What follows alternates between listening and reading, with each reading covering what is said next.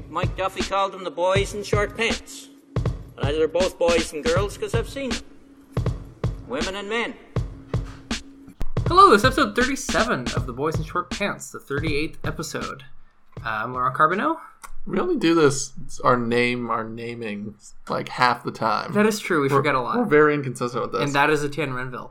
And we are going to be talking this week about actually quite a few things. It's been a pretty busy news week, considering it's the first week of the new sitting of Parliament. Which is, always a fun time in Ottawa. It's been a beautiful, beautiful week here. It actually hasn't been too bad. No. A lot of sun.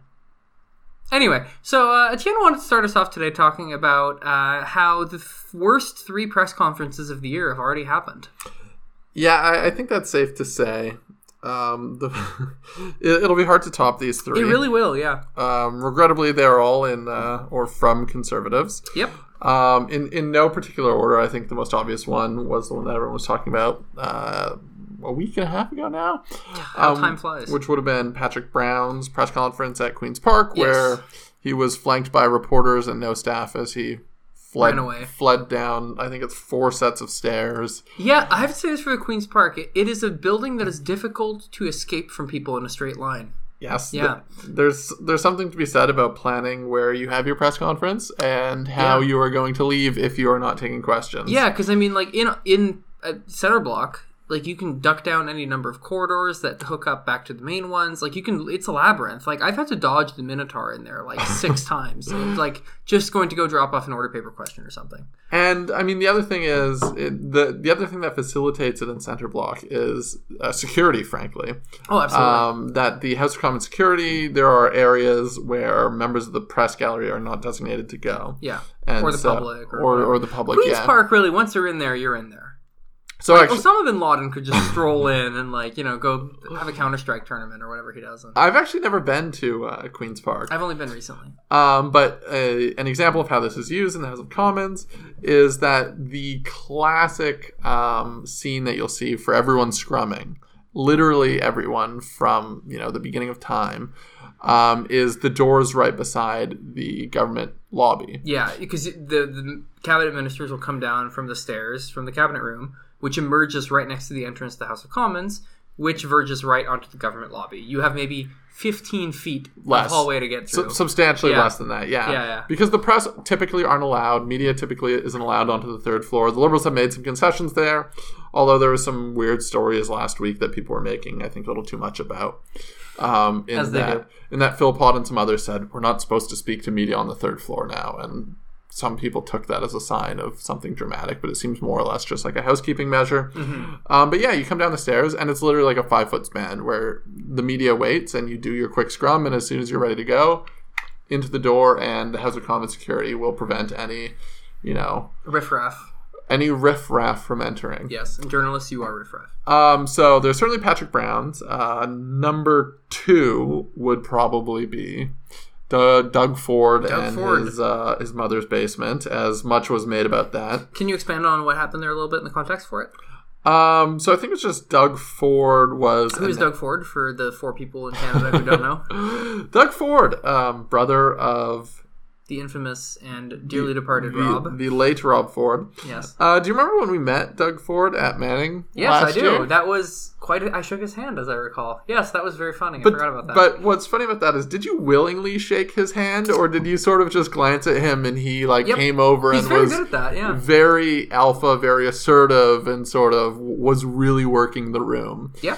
He certainly does have a presence and sort of very much the television persona of what a politician would be. And car dealer, I think, is... Or car dealer, yeah. You glance at him the wrong way, and suddenly he's coming, he's giving you a business card, he's introducing himself. Yes. So Doug Ford announcing his run for PC leadership. As of today, I think he is one of 2 now. I think Christine Elliott has formally announced her run. So is Carolyn Mulroney. No, I think she's formally announcing tomorrow, but I think I think everyone can see the writing on the wall there. The cat is out of the bag there. Yes. Let's talk about that. Let's actually talk about the leadership race a bit later. So it's expected to be those 3 and perhaps some other Ontario MPP whose name I don't know. So when last we spoke, Vic Fedeli had been named interim leader, I believe. Correct. Or perhaps shortly thereafter. And it was widely expected that he would run. And then it emerged that he would not.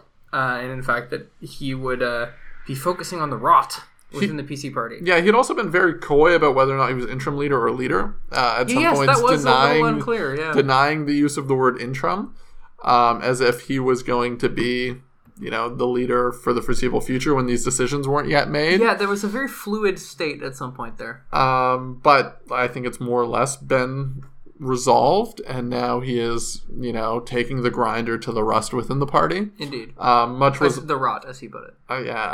Though of course, that's going to appear in like every liberal attack ad now. So thanks for that. I just used grinder to rust as a throwback to one of my early summer jobs. As a good oil patch boy. Yeah. As a good early oil patch job. So there was a lot made about sort of those comments and whether or not saying like there's, tons of rot within the party is a good idea. Yeah, it's going to be an attack ads. Yeah, Kathleen Wynne probably really enjoyed that. But one thing too about Vic Fideli is that he always wears yellow ties. Yes. That's not really like apropos of anything, but it's just very striking because it's a very unusual color for ties. Strangely, I've always sort of mocked the NDP and the Greens for having, more the so partisan tie colors. Yeah, for having the shittiest partisan tie color by far. I mean, what do we like? You guys took red and blue. What are we supposed to do? See, well, green actually isn't that bad of a tie color. See, in normal countries, gray. Can you guys be gray? Yeah. In normal countries, what happens is that not counting the U.S. because that's obviously not a normal country, but in normal countries, what happened was that any liberal parties that happened to be red were completely overtaken by social democratic or socialist parties in the 20th century, and then we got to steal the red back. But here we stuck with orange because the liberals never died, so huge bummer. And now, like the liberal Democrats are stuck with yellow in the UK, and that's actually yellow is the color of liberal parties throughout most of continental Europe. Yellow better than orange in terms of tie color. I mean, it's certainly visually striking. I have one orange tie. Yeah. I think I've worn it once. I have an orange tie I do not believe I've ever worn. Maybe once. Yeah. Sorry, menswear distraction here, but what was the third press conference, Etienne?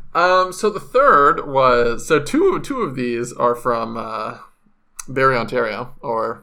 residents of Barrie, Ontario. So Barrie, you were on notice. And I guess three are from the Toronto / GTA. I don't know. Does Barrie count as GTA? I don't think Barrie counts as GTA. Okay, from within 100 kilometers of the GTA. Giving yourself quite a lot of leeway here. So there's quite a concentration of horrible press conferences from people in that area. The third one, of course, is Alex Nuttall's press conference. Conference might perhaps be too generous of a term for availability, perhaps exposure. Take your pick. Yeah. Held very rapidly in the House of Commons. Alex Nuttall, of course, the Conservative MP for Oro Medonte. Yeah. I probably said that wrong, but whatever. Too bad. So the background here is that Nuttall is very good friends with Patrick Brown. Yes. Both them boys love hockey. They do. They are. Can I say Meathead Caucus? No. Okay. So occasionally I will hear Jock Caucus. I prefer Meathead. More so than Meathead.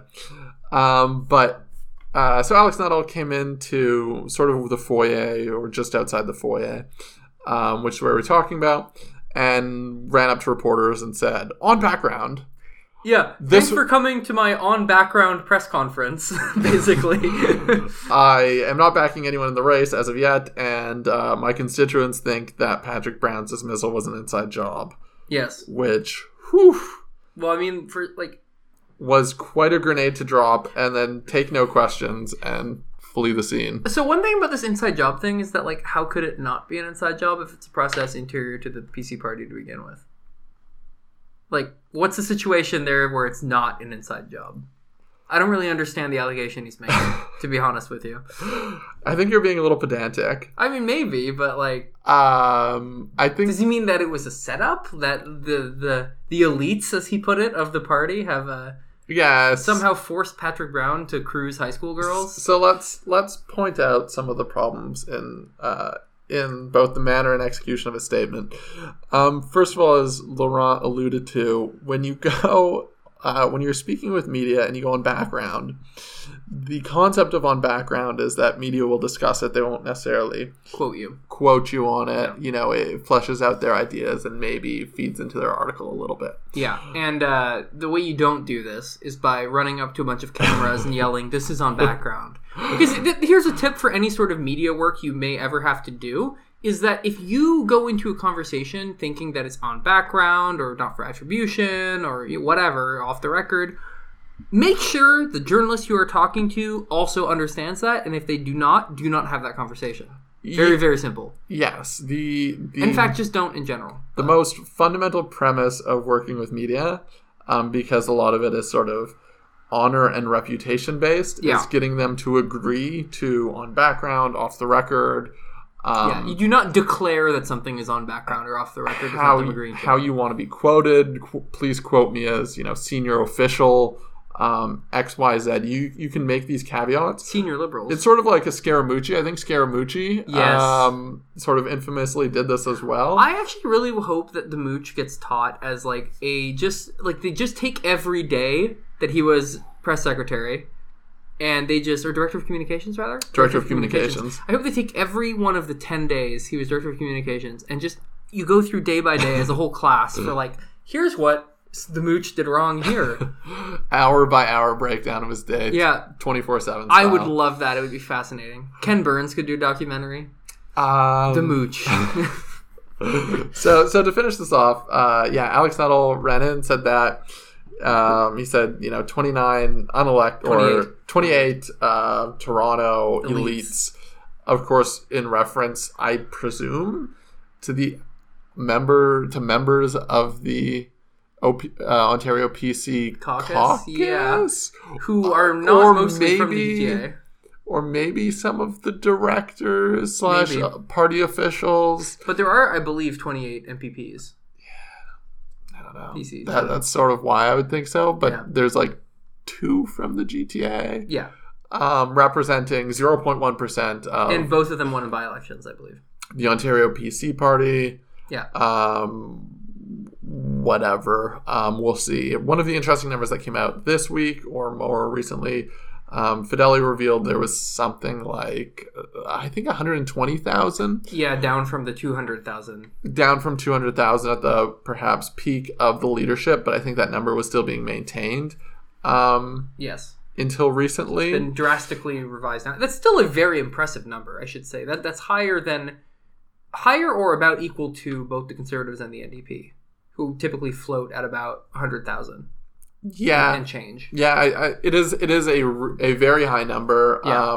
The reason for almost a 50% drop in membership is obviously when people do membership drives, and you want them vote in your membership. No one buys more than a 1-year membership. There are people who stick around, but the attrition rate is very, very, very high on new members from leadership contests. Yeah, because people want to vote and they don't want to join, riding associations and all this other stuff. Which is a shame. I think people should, but, oh well. Fully support that. Fully support, further engagement. But for the majority of people swayed to vote in the leadership, they're saying, they don't have necessarily a strong extracurricular interest in partisan politics, which is fair. It's not for everyone. So, there you have it. What's next? He also, I just want to say this because it was hilarious, but I believe he referred to the premier of the Party of Ontario at one point in his press conference there, and it really made me laugh. That was on background, though, so don't... That was on background, you're right. Don't tell anyone. You're right. So that brings us to our next topic, which is, I think it's fair to say people have been waiting with bated breath for the last week and a half here in Ottawa about a news item that's been sort of expected to drop, but never has yet. And I will let Etienne take this. So talking around this one is obviously very sensitive. Paul Wells has referred to it as the thing. The thing. It's been sort of alluded to on Twitter over the past few weeks. It all sort of stems from Warren Kinsella's War Room blog piece. For those who don't know, Warren Kinsella was a strategic advisor to Jean Chrétien in the 90s, who has since basically dined out on that job for the last 25 years. Good for him. I mean, look, much respect if you can eat out on your time as a political staffer 25 years ago. Good work. But yeah, sorry, Warren. Yeah. Please don't sue us. So Warren Kinsella dropped a blog piece in which he said that there's affidavit signed against a very senior federal liberal. Very, very powerful man. Very, very powerful man. men, but I think he was also a little more specific with a very powerful federal liberal. Yes. And it didn't take, a genius to put these cards together and presume who he's talking about. Indeed. It has been the talk of the town, you could say. And it has been the talk of the town, and there have been, of course, other unsubstantiated rumors that have gone around. And this has sort of manifested itself on Twitter by people not wanting to talk directly about it because of, because of perhaps the allegations involved or the potential to make allegations and libel and defamation, all of these things. Yeah. No one wants to get sued, basically. And so people have been very coy about it. As have we. In the last minute and a half or so. Yes. Interestingly, though, in what I remember from sort of journalism law, when it comes to defamation, I've heard this on Canaland, where they'll talk about someone and they'll say, well, we can't say his name, but Google this, this, and this, and then you'll figure it out. That's absolutely not a defense. It's absolute trash. If a reasonable person can identify who you're talking about, then you may as well be holding the sign. You're on the hook. I remember the question on my final exam being about this and being like, if you identify in a newspaper that, the guy in the red bathing suit who goes to the pool at 7 a.m. on Mondays is a pedophile, then guess what? You're probably on the hook for defamation. Yeah. All of this is to say that sort of, these rumors have been floating around and you'll see a lot on Twitter. Obviously nothing has been proven or even publicly alleged. But this is, something that is happening. Are you going to say anything more than that? I don't know. Okay. To quote my, I think we can say we have heard through rumor. So treat this as rumor, and we're not going to say anything about the allegations or anything. But that the Toronto Star is working on a story. Yeah, Brian Lilly strongly insinuated that. He's tweeted about this several times, and he added the Toronto Star and accused them of potentially sitting on this story. I don't think he understands how people want to sell newspapers work. Just gonna throw that out there. So that's the thing. Sure. Let's leave it there. Okay, so the Weekly Guillotine, people who have... Is that a segment now? Yeah, I guess. Well, I think it will be for the foreseeable future. People who have fallen to allegations of misconduct, either sexual or non-sexual, just misconduct, really. Not a bad thing, just basically purging of the terrible bosses, so not the worst thing. Purging or investigation, perhaps. Or investigation. So... The first is Elizabeth May, leader of the Green Party, MP for Sanders Gold Violence, who in a piece in the Star was alleged / revealed that she has been I think it's fair to say, a terrible boss. She yelled at people, sort of browbeaten, been just generally hard to work with. You want to throw anything on anyone on the fire here? Yeah, I mean all of those things, and so she came out. Or the party issued a press release in response saying they really took the gendered angle to it. They said... it was a very, very, very bad press release. I'll put it that way. It was a horrible press release, but they opted to take, the gendered defense to say... you wouldn't be saying this about a male yes. boss. And it's like, yeah, you would. And so there's the tension of, how much... It's sort of the bossy versus assertive or whatever the contrasting adjectives that people put together are. Getting to screaming matches with staffers and telling them to repaint your office or that they haven't repainted your office to your satisfaction is I think probably a step beyond bossy / assertive and into just abusive. Yeah. So I think this is one of the areas where we really need to be careful about how the gender defense is used. Yes. Because, perhaps people are more... will put up with a little bit more from male boss, but the behavior as alleged is unexcusable. Male or female. Yeah.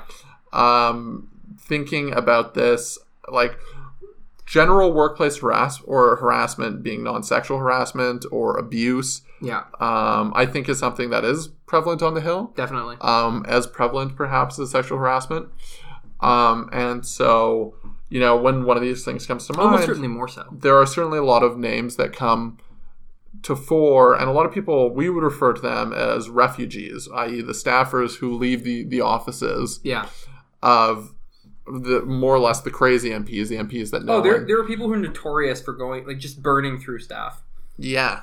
And so, again, these are sort of the things that are rumored. And when people, you find out people work for that MP, you're like, oh, I'm so sorry. Yeah. And I think there is a lot of leeway given to people who have worked in those offices, being like treating them like refugees, being like, okay, we'll hire you, we'll come get shelter.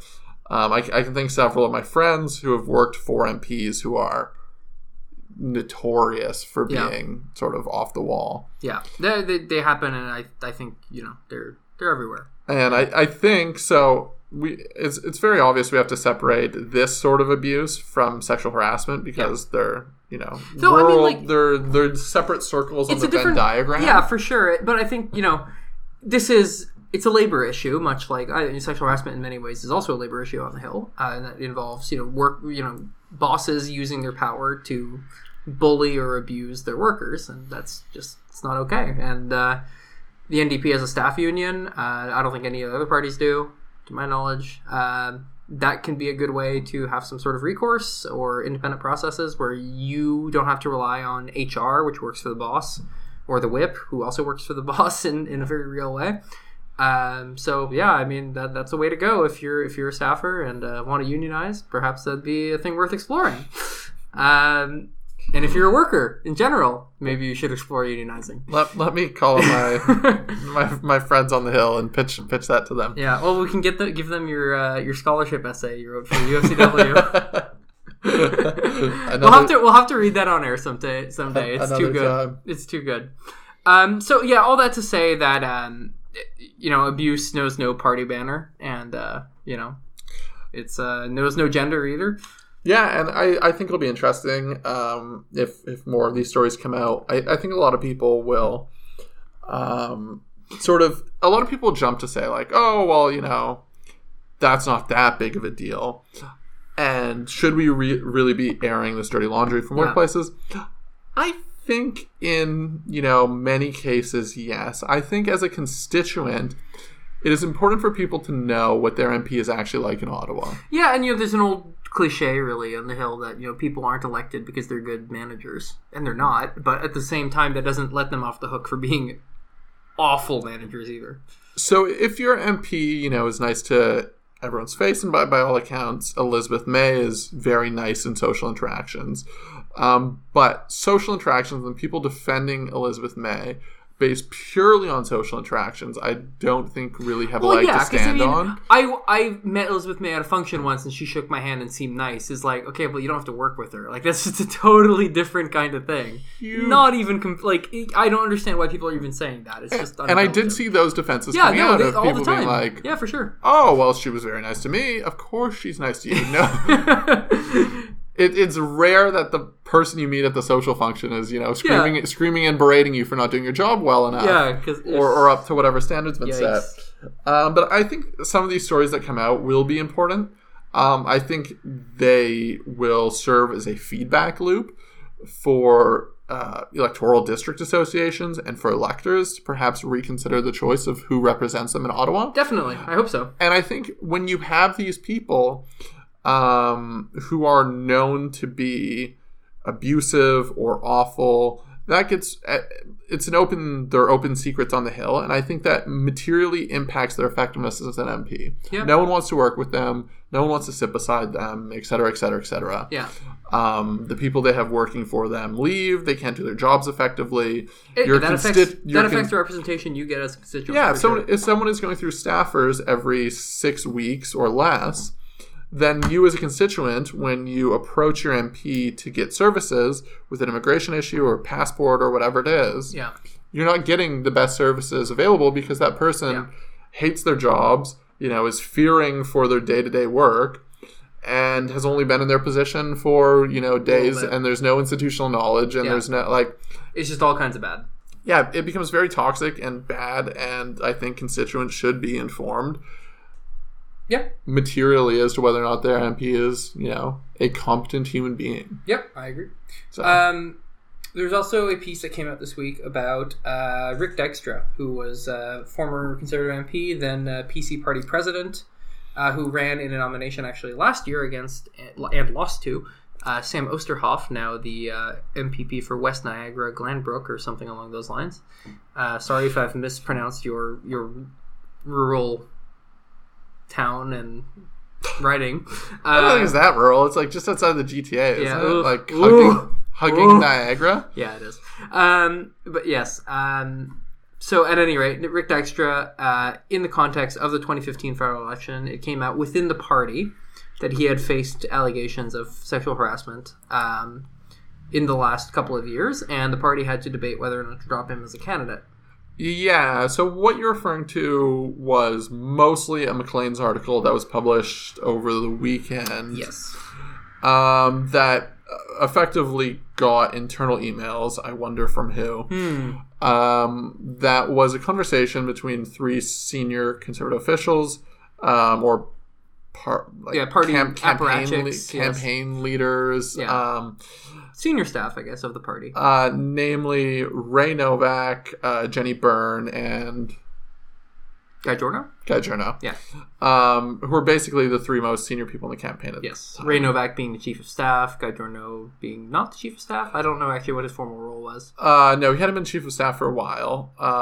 I don't know exactly how the positions worked out because they amend them just before elections. I suppose it's really beside the point. / during elections. But for all intents and purposes, all equally senior officials. Yes. And so it was a conversation in the emails between those 3 individuals regarding, the Dykstra situation, as well as the peeing in the cup of some... yes. The cup pisser in Toronto somewhere. Some random candidate. Jerry something? I forget his name. I have no idea what his name is. that was quite... It emerged, and there was an episode of CBC Marketplace where this guy who owned a sort of contracting company had peed in a cup in someone's sink. I'm sure everyone listening to this podcast yeah, that's probably true. Is intimately familiar with the stories. The sink pisser, yeah. Of the cup pee man. Yeah. How could you not be? If you are the 1% of people who are unaware of this, do yourself a favor and look into it, because it is a wonderful story. Actually, Laurent, would you like to give us a play-by-play of the video, please, to describe exactly what he did with the cup? Well, he pissed in it. So all of this is sort of off track from the actual story. If you don't like listening to us get off track, this is not the podcast for you.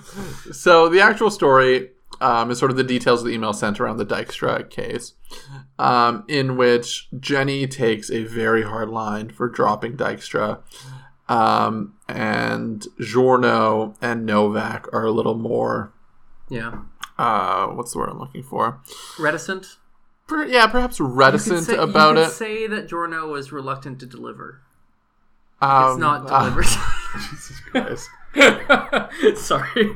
Carry on. A little more hesitant, reticent, and sort of it has sparked a conversation about, the proper reasons for dropping people. That is to say, you can drop a candidate for effectively no reason. Yes. As people often do. As they often do. There was that guy in Newfoundland that was dropped for Rap Genius annotations and some other stuff. However, it's a little harder to do for the sitting MP. A little more complicated. Yeah, for a sitting MP who's been around for a while. Yeah. So I mean, it's an interesting piece. It's certainly a fascinating look at what's behind the party, or what sort of happens behind closed doors. I think that's my comment on it. Do you have anything to add? I thought Jenny Byrne's sign off was very Jenny Byrne. I hope you sleep at night. We've dropped people for less. I hope you can sleep well at night. So it was pretty striking. Let me give a tiny bit of background on Jenny Byrne here. Yeah, she's a fascinating figure. So Jenny Byrne was, for a very long time... one of the most feared people in Ottawa, I think it's fair to say. Yes, I think that's fair. I think I once read a profile of Jenny Byrne that had a description of the seal clubbing tool that she hung behind her desk. I read the same one, yeah. A hack-a-pick is what it's called, actually. Is that what it is? I had no idea. Of course you would know that. She was a high-level Conservative staffer who, significantly influenced Conservative Party strategy throughout several elections. She was campaign chair at several points. In the 2015 election. And I believe the first woman to be a campaign chair of any federal party. Because I think Katie Telford and Anne McGrath were respectively the Liberal and NDP counterparts, but that was actually a fascinating election in which all three campaign chairs were women. I believe that was the first time there had been a woman campaign chair, period. I think. I might be wrong, but I think that's correct. So someone correct us on that if we are wrong. Yeah, perhaps. I mean, at any rate, it was certainly unprecedented to have all three. If her position in the 2015 election wasn't I don't it was know. Campaign chair. Like I see a lot of these positions as effectively the same thing. Yeah, but it was formally campaign chair in 2015. It likely would have been something because it was equally senior in years prior. Yeah. Which is to say that in the elections that we won. She was heralded as brilliant, et cetera, and then when you lose the 2015 election, of course, the finger pointing goes around. What's the phrase? Success has many fathers, but failure is always an orphan. Indeed. And so Jenny's a fascinating figure and one that everyone in Ottawa knows about, and so people outside the bubble perhaps are less familiar with her, but is an equally important figure to perhaps any cabinet minister in sort of recent history. I would agree with that. She was in PMO and just a very, very senior Conservative official through basically the entire Harper government. Yeah, very, very senior. Not someone out of a political family or anything, just an activist who really went up through the ranks and I have a lot of respect for Jenny Byrne, despite I've heard, speaking of difficult managers, I've heard she's actually fairly difficult, and adjectives I've heard are terrifying and similar things. Which like I said, I have a lot of respect for her either way, despite what we just said with bad managers and everything. I think her accomplishments are really, really impressive. But there you go. And that brings us to the third person this week, which was Regina Louvain MP Aaron Weir, who is this is kind of a complicated one because it's a little unclear what's going on. I should rephrase that. He is not suspended from caucus, but he is suspended from caucus duties from the NDP caucus, while there is a third-party investigation of sort of vague allegations made. So I guess they'll get to the bottom of it and investigate, but in the meantime, he is suspended from caucus duties. So I guess there's a fourth one we should add on here. So between Elizabeth May, Aaron Weir, the Dykstra story, which sort of it's just more details on a story that broke several weeks ago. There's also been a PMO staffer. Oh, yes, right. Claude-Éric Gagnon, I believe is his name. Yeah, among the Liberals. He's a PMO Deputy Director of Operations. Which is pretty senior. Fairly senior, important role. Was previously suspended with pay pending an investigation and has now been booted entirely. As someone's pointed out, this is likely the same investigative process that Kent Harrer will receive. Yeah, there's not a lot of details around this, and this is a discussion to have around transparency. Yes. When MPs, I'm thinking in particular of Kathleen Wynne here, called for transparency after the Patrick Brown instances, and yet you have parties often launch into their own less than transparent internal investigative processes. Indeed, we don't know the nature of the allegations in this instance, or any of the details. Yeah. So I think there is, he's questions there are to be Facebook asked. Messages that have emerged. Possibly. That's been reported. Okay. Yeah. In which case? In the Gagnon case. In the Gagnon case? Yeah. Okay. But all of this is to say that, none of the parties, in my opinion, have been, that transparent when they don't have to be, that when it's an internal process and internal allegations, they're more than happy to keep it internal. Well, this is really the case for an independent judiciary, isn't it? Because when you have a party that is fundamentally interested in the result of an investigation, the investigation is going to be affected by that. And in fact, this is a great transition to what we're going to talk about next anyway, which is... how to make the courts less independent? Not quite. But there have been two leadership races in the provinces in the last couple of weeks. Saskatchewan members of the Saskatchewan Party have elected a new leader of the Saskatchewan Party and consequently a new premier of the province, Scott Moe. Scott Moe is former environment minister. He represents the riding of Roster and Shellbrook out to northwest of Saskatoon and fairly rural riding. And he was endorsed by most of caucus going into the leadership race, and also won on the fifth ballot by a fairly thin margin against Alana Koch, who was the cabinet secretary, which is the equivalent of the clerk of the Privy Council. So that was an unusual candidacy in the sense that usually you do not have senior bureaucrats running to be premier. though she came quite close, so good for her. Scott Moe is, by all accounts, fairly conservative, very, very anti-carbon tax, wants to really stick it to the feds on this. So I think very much a continuity candidate rather than a change one with Brad Wall. So we will see what happens. I think he's much less charismatic than Brad Wall, and really charisma was his greatest asset as a politician. So we will see what comes of that. I think the NDP has a lot of opportunities to pick up there, and they actually have their own leadership race concluding in several weeks. To tie back to what I was just talking about, however, there was a perceived irregularity where there were over 2,000 spoiled ballots in the Saskatchewan Party leadership race. And some people on Saskatchewan politics Twitter were saying that, they should investigate this. And the thing is, with any sort of thing with irregularities around party leadership races or anything, ultimately the party's incentive is really just to bury it and move on. Once you've announced a leader, it's very hard to put that particular cat back in the bag. And it makes your party look amateurish. It makes it look corrupt. It makes it look bad. So ultimately what parties want is they want everyone to get in line and accept the results. So when we're talking about, investigations of these sorts conducted by parties, ultimately their interest is to have things be as little disrupted as possible and not necessarily to arrive at a full accounting of the truth. So any disappointed Saskatchewan Party partisans, I hate to inform you that nothing will ever come of this. I don't think it's going to go anywhere, because ultimately the party's interest at this point is to keep, especially if you're in power, is just to keep the train moving. So this brings me to sort of the perennial conversation around who runs elections and why are there often these irregularities and things like this. In the 2015 election, I remember reading on Reddit threads, and I was working as a sort of employee, not necessarily an employee, but as a volunteer on a campaign, and was sort of very engaged in the 2015 election. And you look on Reddit and you see people talking about I went to the polling booth and I had this problem, the Conservative government is rigging it against is rigging it against the people.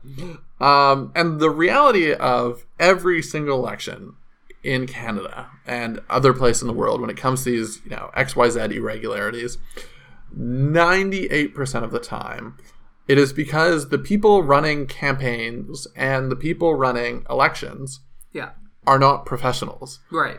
They are students and seniors are the two category of people that typically are paid to man vote polling stations. Yeah. And they receive less than 24 hours of training. And the criteria on IDing and the criteria on who can be behind the polling, sort of the shield in front of the ballots and how you fill out your ballot can be different between the municipal, federal, and provincial elections. And often you have the same people working for the different election level agencies because they have somewhat transferable skill and they like volunteering. Yeah, so making the however $15 an hour or whatever it is. You have it on your resume. You get your day and a half of employment. You make a couple $100. But all of this to say is democracy is not a full-time job in Canada. Yeah, which not necessarily a bad thing. It is an incredibly part-time job. Yes. Once every 4 years. The most part-time of part-time jobs. Yeah. And so there are often a lot of problems with it. And I think the people who jump on that to say that, to allege broader conspiracies fundamentally don't understand the realities of how it works. Especially in the case of spoiled ballots, especially in anything with a ranked ballot or more complicated ballot than put one X on it, X with the name of the person you like. People are going to screw it up, and people screw those up too. God knows, it's you'd be astonished at the things people put on ballots. The simplest of ballots, the click X or put an X here. So I remember working the 2012, I think it was 2012 Alberta provincial election, which was a little complicated because Alberta was electing a senator. That's right. And so if I remember correctly, there were two ballots. There was the ballot for the federal or for the provincial MLA, and there was the second ballot for the senator. And this was confusing as hell to people. And so they got instructions, and the Senate one, you actually had to select two people. And so I think you had to do a sort of a rudimentary ranking of some sort.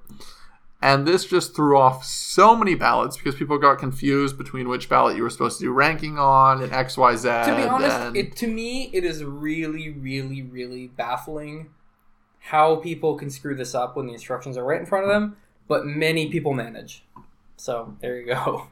Yeah. The other provincial leadership election, unless you have something to add on that. No, just to wrap it into one final cohesive thesis, is to say that anytime you see, spoiled ballots or irregularities, this happens every single time. Yeah. And there should be an audit process, and this is why I have much more confidence in the provincial elections agencies, because their interest is just to see due process and the whole thing play out.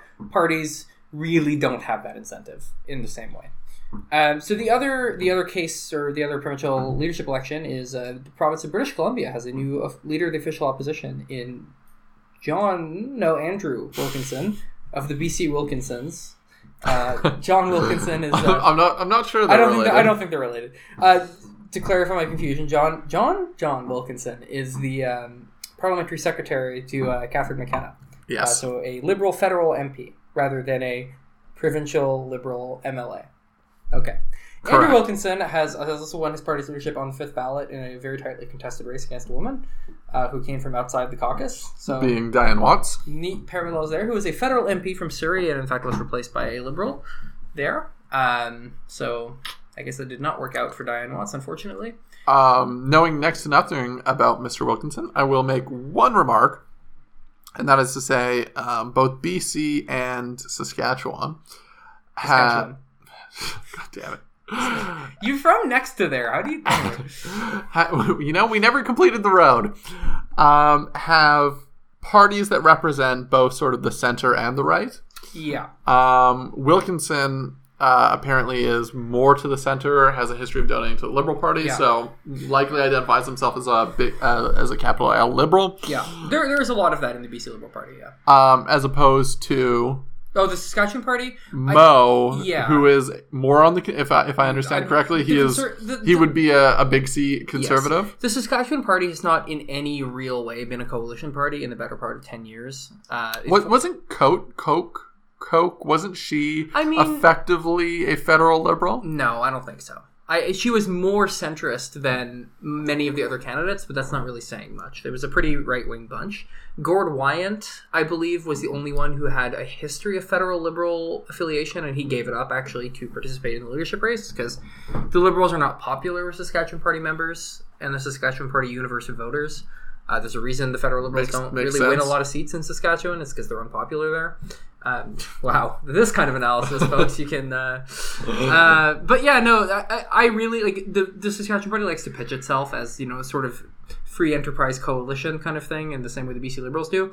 I don't think it's as real in their case. I think the BC Liberals do have a real give and take between sort of conservative and liberal wings. The Saskatchewan Party, for all intents and purposes, has been a conservative party. Really since like the early 2000s. Elwyn Hermanson was their first leader, who was quite conservative himself. Many of the Liberal MLAs who defected to the Saskatchewan Party from the Liberals sort of drained out over the years. The Rob Norrises of the world, who, wow, that's a deep cut there for those of you listening to in Saskatchewan, have all kind of left. So it's not really a coalition party in any meaningful way anymore. It's just a conservative party, though they still sort of like the branding. Yes? Good. Yeah, no, you guys have managed to take it over from the inside. Good job. You drove out all the Liberals. So a few caucus updates from the federal parliament this week as well. First is the NDP critic shuffle. Ruth Ellen Brosseau, who is still somehow best known as Vegas Girl from her surprise election in 2011 when she was in Las Vegas for much of the election. It's hard to shake that title. Yes, it's a pretty good story. But then she... actually was one of the few Quebec MPs to keep her seat, which is in rural Quebec. Actually, some of my family lives out there. And despite her, not being from Quebec, her French is not her first language, so her French is now perfectly fluent. And she's acquired a reputation as a really good constituency MP, and people re-elected her, which was a rare feat in Quebec. We lost a lot of very good MPs. And we kept a lot of very good MPs too, but she was one of the ones to make that cut, which was definitely the odds were against her, so good on her. And since then, she has actually been named the House Leader this week, or actually last Friday, which is a fairly big accomplishment. That's the legislative stick handler of caucus. And actually now we have all women House leaders. I was going to say, Bergen is still the Conservative House Leader. Yep, that's correct. And she sits across from Bardish. Yep. So does, now all women. All women, which is pretty cool. There have also been some critic shuffles.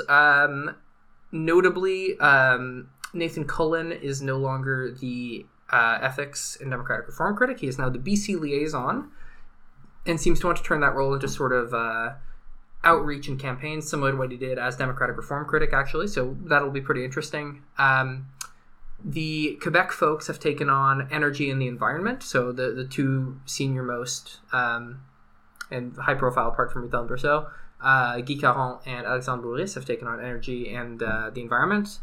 Charlie because Angus, they go hand in hand. They do, yes. And it's to Quebec, which is actually interesting if you're sort of doing amateur criminology of like, this is the sort of faction in Canadian energy politics that the NDP is aligning itself with at the federal level. Charlie Angus has taken on the ethics portfolio, a portfolio he's held before during the Senate scandal and like back then during the Conservative government in their official opposition. Any other major ones? That was pretty much the big moves. There are a couple smaller ones. Tracy Ramsey notably has kept the trade portfolio, which I think she has been fantastic in, and has been really able to articulate a coherent critique of the sort of ongoing trade negotiations, which is, for the NDP, something of a novelty. So that's good for her. And that pretty much concludes the NDP side of things. Do you have a Conservative caucus update? Yeah, so I think the only one that I would add in, the only one I can think of, was sort of late at night. Scott Reid was shuffled out of his position as Democratic Reform Minister? Shadow Minister? Yes. I suspect we are still doing that. Yes, you are. In exchange for Blake Richards, who's MP for Banff Airdrie, another good Alberta boy. Or, not that Scott is neither good nor an Alberta boy, but yes. that was in reference to myself. So Scott shuffling and drop from the Shadow Cabinet. The Shadow Cabinet has, it's been announced, has nothing to do with misconduct allegations of any sort. That would surprise me. The man is very much married to the job. I suspect he's one of the least horny people on Parliament Hill. Good for him. I think that's a good thing. It might be in relation to his decision, I think we covered this previously. We have discussed it, yes. To do sort of a citizens referendum on C-45 being the Cannabis Act through a householder. Yes. On what might have been a whipped vote. I think it was, yes. This was several months ago now, yes. But it's sort of, the first time to shuffle the cabinet. Yes. Although the timing is a little bit weird, sort of midweek when you could have done this over the break, so who knows?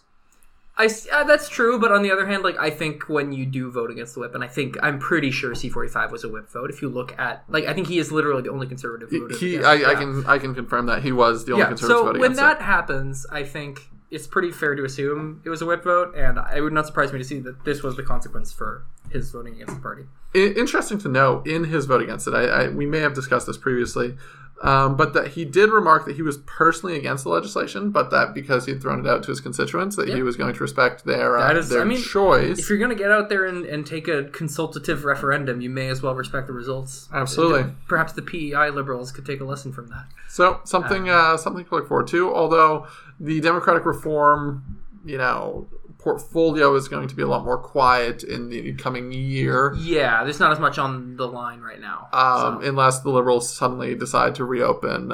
Yeah, I see that as unlikely. He's actually, that's another little thing this week is Trudeau pretty much just said I was never even open to proportional representation, which I think, is belied by looking at the platform or listening to him talk at any point in the last 18 months. Strongly recommend the Paul Wells piece where he just eviscerates him. It is very good. Highly recommend the read. I'll see if I can find it for the notes, but unless I forget, which is very likely. Probably. Yeah, I usually do. Are we off to our regularly occurring segment that about is now occurring for the first time? Yeah. No, second time. Private members' bills? Oh, yeah, that's true. Okay. Yes, we are, and it's it's C-371, an act respecting the prevention of radicalization through foreign funding and making related amendments to the Income Tax Act. Is there sort of a whippy short title? I call it the Nasheed Illegalization Act. Yeah. But it is introduced by our friend Mr. Tony Clement. Probably the only MP you can book a meeting with over Snapchat. That is almost certainly true. That will probably change in the next election if Checkmate wins a seat. But he will. So I'll just read out the summary of the bill here rather than go through line by line, but this enactment makes it an offense for a religious, cultural, or educational institution to accept money or other valuable consideration from a foreign state if the governor and council is satisfied that there are reasonable grounds to believe that the foreign state promotes religious intolerance, subjects its citizens to torture or other cruel punishment, or engages in activities that support radicalization. Institutions are also prohibited from accepting money or other valuable consideration from entities and individuals that have certain links to such a foreign state. In addition, the enactment makes related amendments to the Income Tax Act to provide that the acceptance of money or other valuable consideration in contravention of the Prevention of Radicalization through Foreign Funding Act is a ground on which the Minister of National Revenue may refuse or revoke the status of registered charity or association.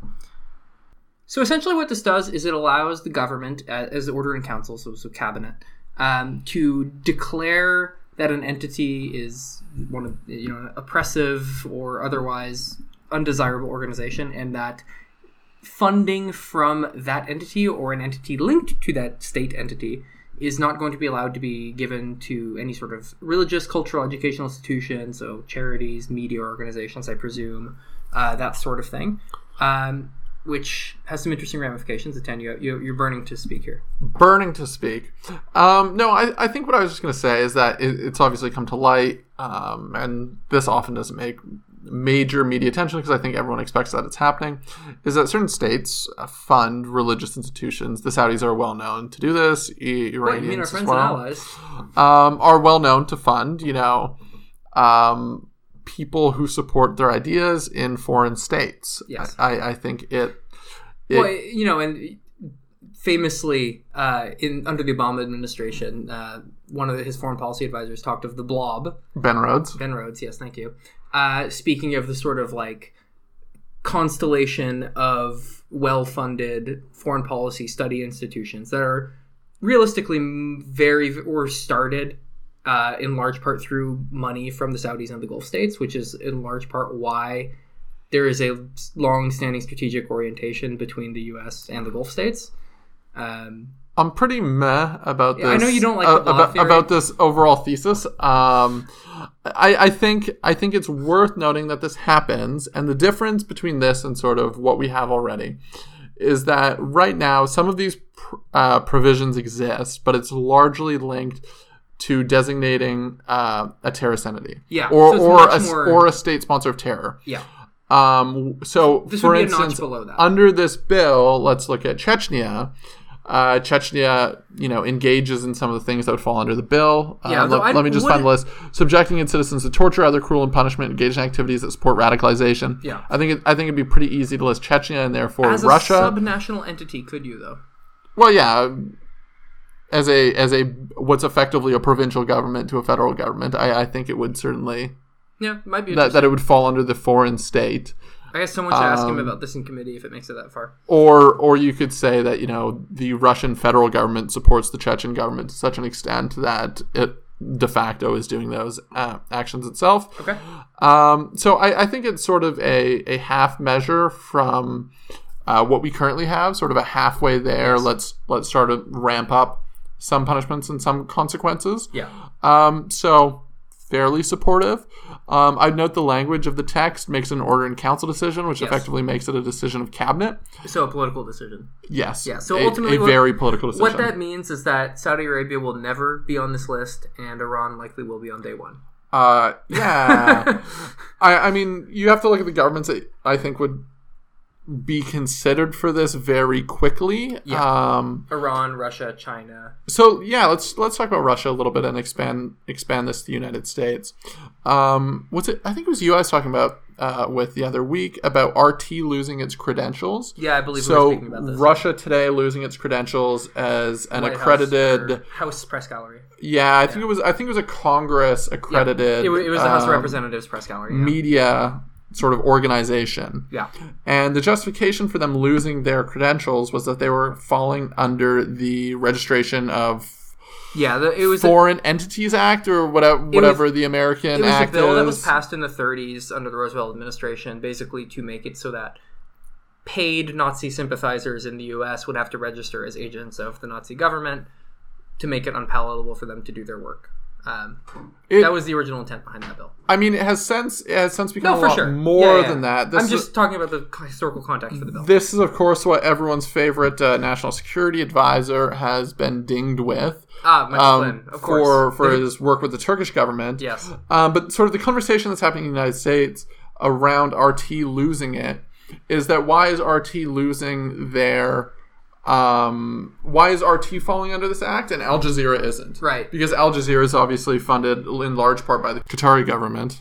Why is it falling under this act and RT isn't? Yep. What level of propaganda? It's sort of wishy-washy. Yeah.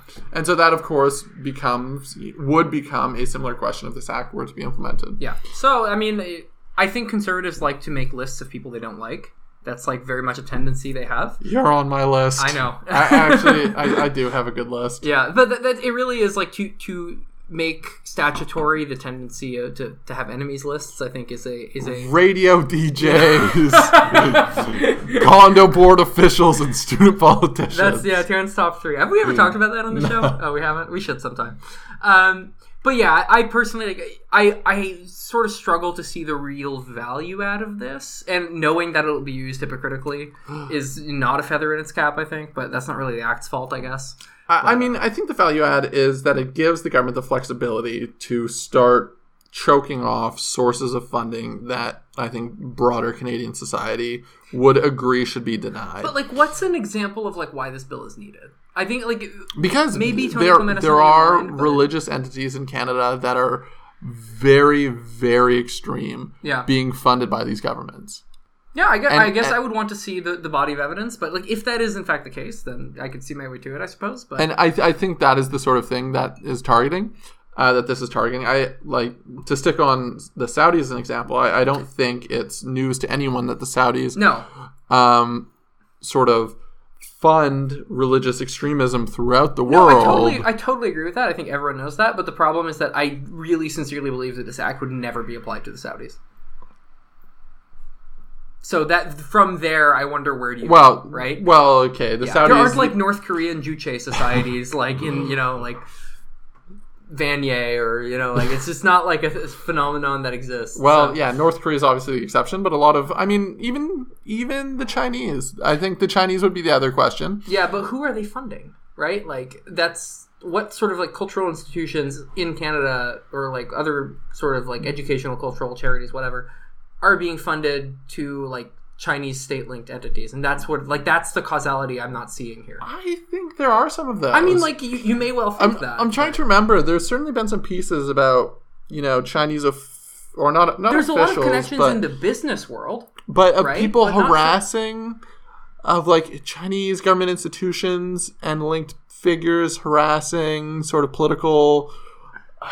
I mean, I personally, I see this connection as much stronger in the business and explicitly political circles than in the cultural sort of like and religious space. I really just don't see that connection as pronounced. But whatever, I guess Tony Clement will talk about it in the future, and we may want to revisit this if it's or let's talk about the bill itself. Let's actually bridge back out of our foreign policy discussion. Okay. To what stage is the bill at? It is at first reading, so barely introduced. So it was introduced... Shouldn't it be at second reading? This is the first reading copy of the bill, likely. Yes. So it was introduced October 17th. First reading is always just a cursory thing. It's probably sitting at second reading, never to be seen again. Yeah, that's what happens with the vast majority of private members' bills, is they are introduced and then never really see the light of day. But we will see. In all of us command. In all of us, man, indeed. And yes, that's right. The national anthem was finally changed this week by the Senate. There is an example of a private member's bill that has made it, yes, through multiple sessions of Parliament, has finally been adopted. Yeah, well, yeah, that has finally happened. In fact, I think that will do it for us this week. Apart from one final thing. Beer review. Quick beer review? Quick beer review, yeah. Well, we're almost going to end an hour here. So we had 2 beers today during the course of the recording. We had Small Details, a Belgian IPA from Dominion City, which is one of our favorite breweries, I think I'm comfortable saying. Yeah. And Duchesse de Bourgogne from... I'm not even going to attempt to pronounce that. You can look it up. A Belgian brewery. Yeah. So the first beer, Belgian IPA, I thought very good. Very, very crisp. A little more citrusy than your West Coast IPA, but still pretty hoppy. I'd say much hoppier than many of Dominion City's other offerings. I mean, Dominion City tends to make a lot of IPAs. None very hoppy though. Yeah, not in my recollection. I'd say about as hoppy as this one. I think this is actually pretty average for their level of hops. They have a few more. Finally, something we disagree on. that I need to try out. And then our second one is Duchess de Bourgogne, which is a sour Flemish red ale or something along those lines. What would you say balsamic it reminds vinegar. You of? It's pure balsamic vinegar. I find it really weird. Etienne, when pouring this, said this is like a 90-10 love it or hate it. And I was like, oh, so like 90% of people love it and 10% of people really can't stand it. And he was like, no, other way around. The people who love it really love it, though. I mean, I don't hate it. Would I ever order it again? Probably not. It's really, really weird. I'd certainly recommend trying it once because it is very unique. It is like sour. It is a sour red beer with a very strong balsamic vinegar taste. I suppose if you can imagine that, that's it's really something. Pretty much on point. I think the fact that it seemingly has such a niche taste, but it's carried so commercially by the LCBO, and that it's available pretty much everywhere. Fine beers are sold in Ontario. It's sort of just interesting from a market perspektive. Definitely give it a shot. But yeah, I would recommend. It's like $3 a bottle, so it's not out of reach for anyone. And I've seen some of the top brewers in the world refer to this as their favorite beer. So they would, hipsters. So that'll do it for us this week. You can find us wherever fine podcasts are sold and distributed, according to central planning. Which is obviously the best. You can, of course, leave us a rating and review on iTunes. It's, of course, very appreciated. In fact, we made a new and noteworthy on iTunes this week. Here. So that's kind of cool for us. So definitely leave us a review if you can. Follow us on Twitter @ShortPantsPod. And otherwise, we will see you next time. Bye-bye.